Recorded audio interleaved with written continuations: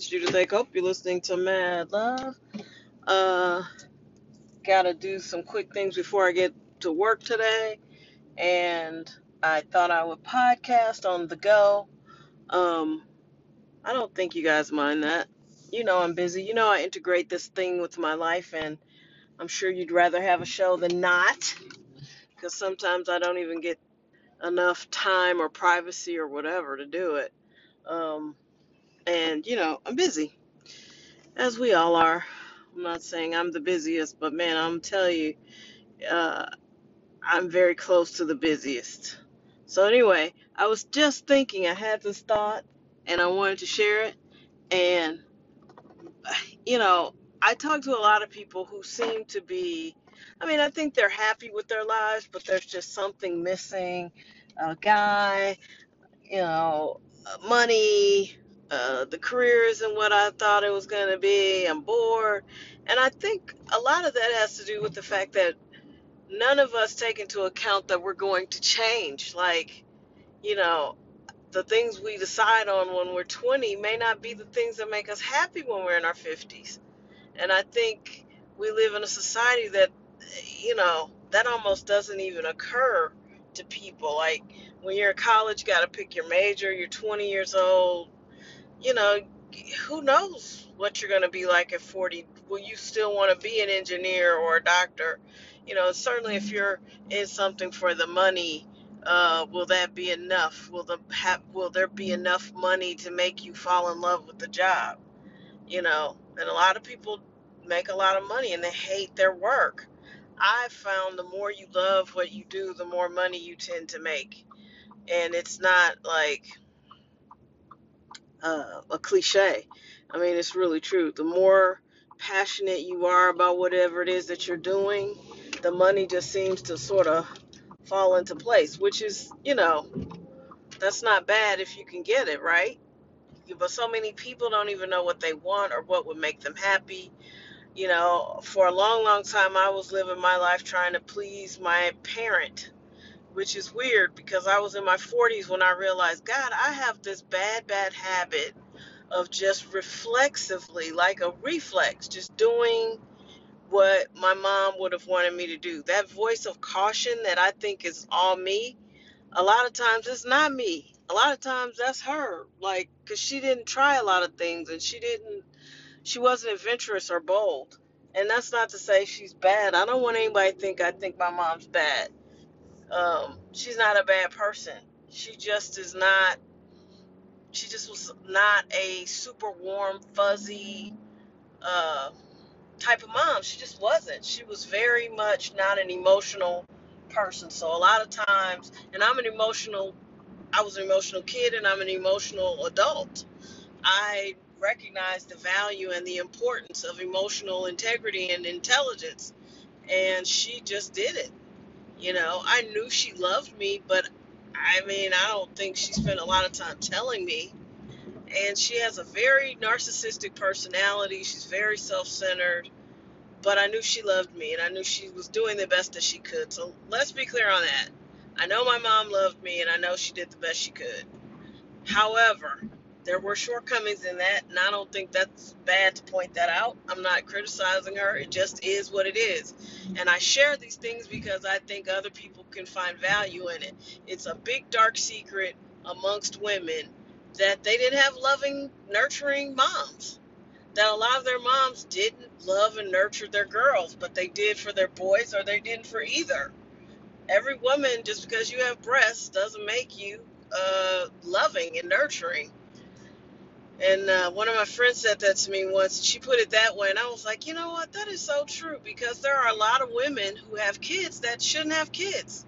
They're not good parents.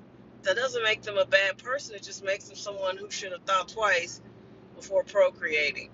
But I digress. I digress a lot. But I don't want anybody to think I'm always bashing on my mom. My mom did good by me. She did the best she could. I'm here. I'm alive. I'm healthy. I'm doing good in life. And a big chunk of that goes to the fact that she was very dedicated to our education. So I appreciate that. And I appreciate my mom. And I love her, because I wouldn't be taking care of nobody I ain't love like this and putting up with all of this trauma So yeah, it's all good. And my point was, I was thinking, how many people are unhappy and are not completely in agreement with the thought that it's all their own doing.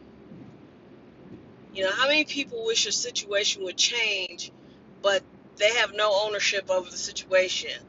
For instance, you know, people say, well, how can I own the fact that I married a jerk? You can't control the fact that the person was a jerk, but you can control how you reacted to that person being a jerk, or how the decisions you made after being married to a jerk. See what I'm saying? Like, some things are within your purview to fix or change, you know, and how many people just don't ever accept that? You know, I know for me, let's just go under the premise that everything that you're unhappy with right now in your life is of your own doing, or to put it more harshly, is completely your own fault. Either it was a decision you decided to make or not make, or a thought pattern you didn't destroy, whatever it is. Let's just operate under the assumption that whatever it is you're frustrated by is a result of some decision that you made. Even if you got to go back years to figure out what it is, that is probably a true statement, you know, because even if so somebody might say, well, I didn't make myself sick. No, you didn't make yourself sick, but the way you chose to handle your sickness is you. That's all you. uh, if you were addicted to drugs and you decided to, to just not address your addiction, that's all you. If you stayed in a bad marriage because you didn't want to mess up your finances, that's all you. And no judgment on any of it. I'm not attaching any judgment. We do what we do for the reasons that we choose. But you have to learn to live with those consequences. And I think that's where we suffer in America, because everybody thinks they're the victim of something.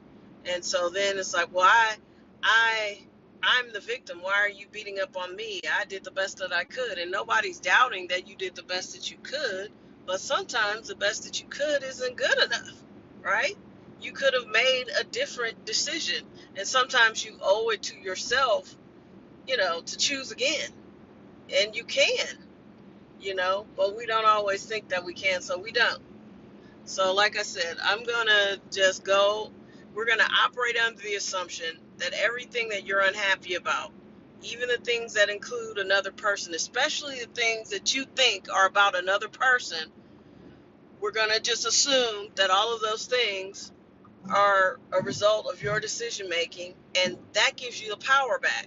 Because if you think of yourself as the victim, then you're not going to feel empowered. You're going to feel like, a victim.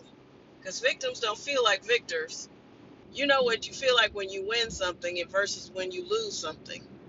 So, we're just going to operate on the assumption that everything is your own fault. It's a result of something you did or chose not to do, or wish you could do over, or whatever. All right? And really dig into this, because this is where my life began to change. I started doing this level of work in about 2015. And I'll be honest with you, these have been a very transformative 7 years. I think anybody who knew me in 2015 and sees where I've come in that short amount of time would have to think, oh, okay, she did a lot of things different to get to this place. And sometimes that's just what you got to do. So today is all about ownership. Own where you are in your life, own where you wish you want to be, and all of that.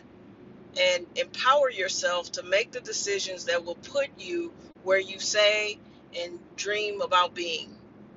And that's how you start the very difficult, mind-altering, uh, life-changing work that you have to do to have the life you want.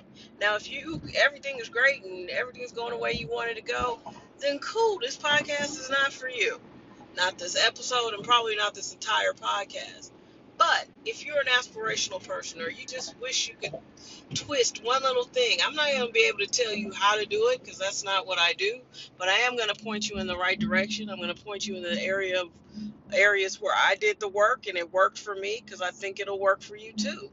And you just have to stay vigilant and focused and honest. Because a lot of y'all love being victims and you don't want to admit it, but you do.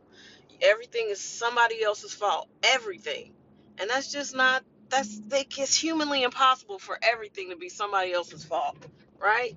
So own your shit, and that will change your life.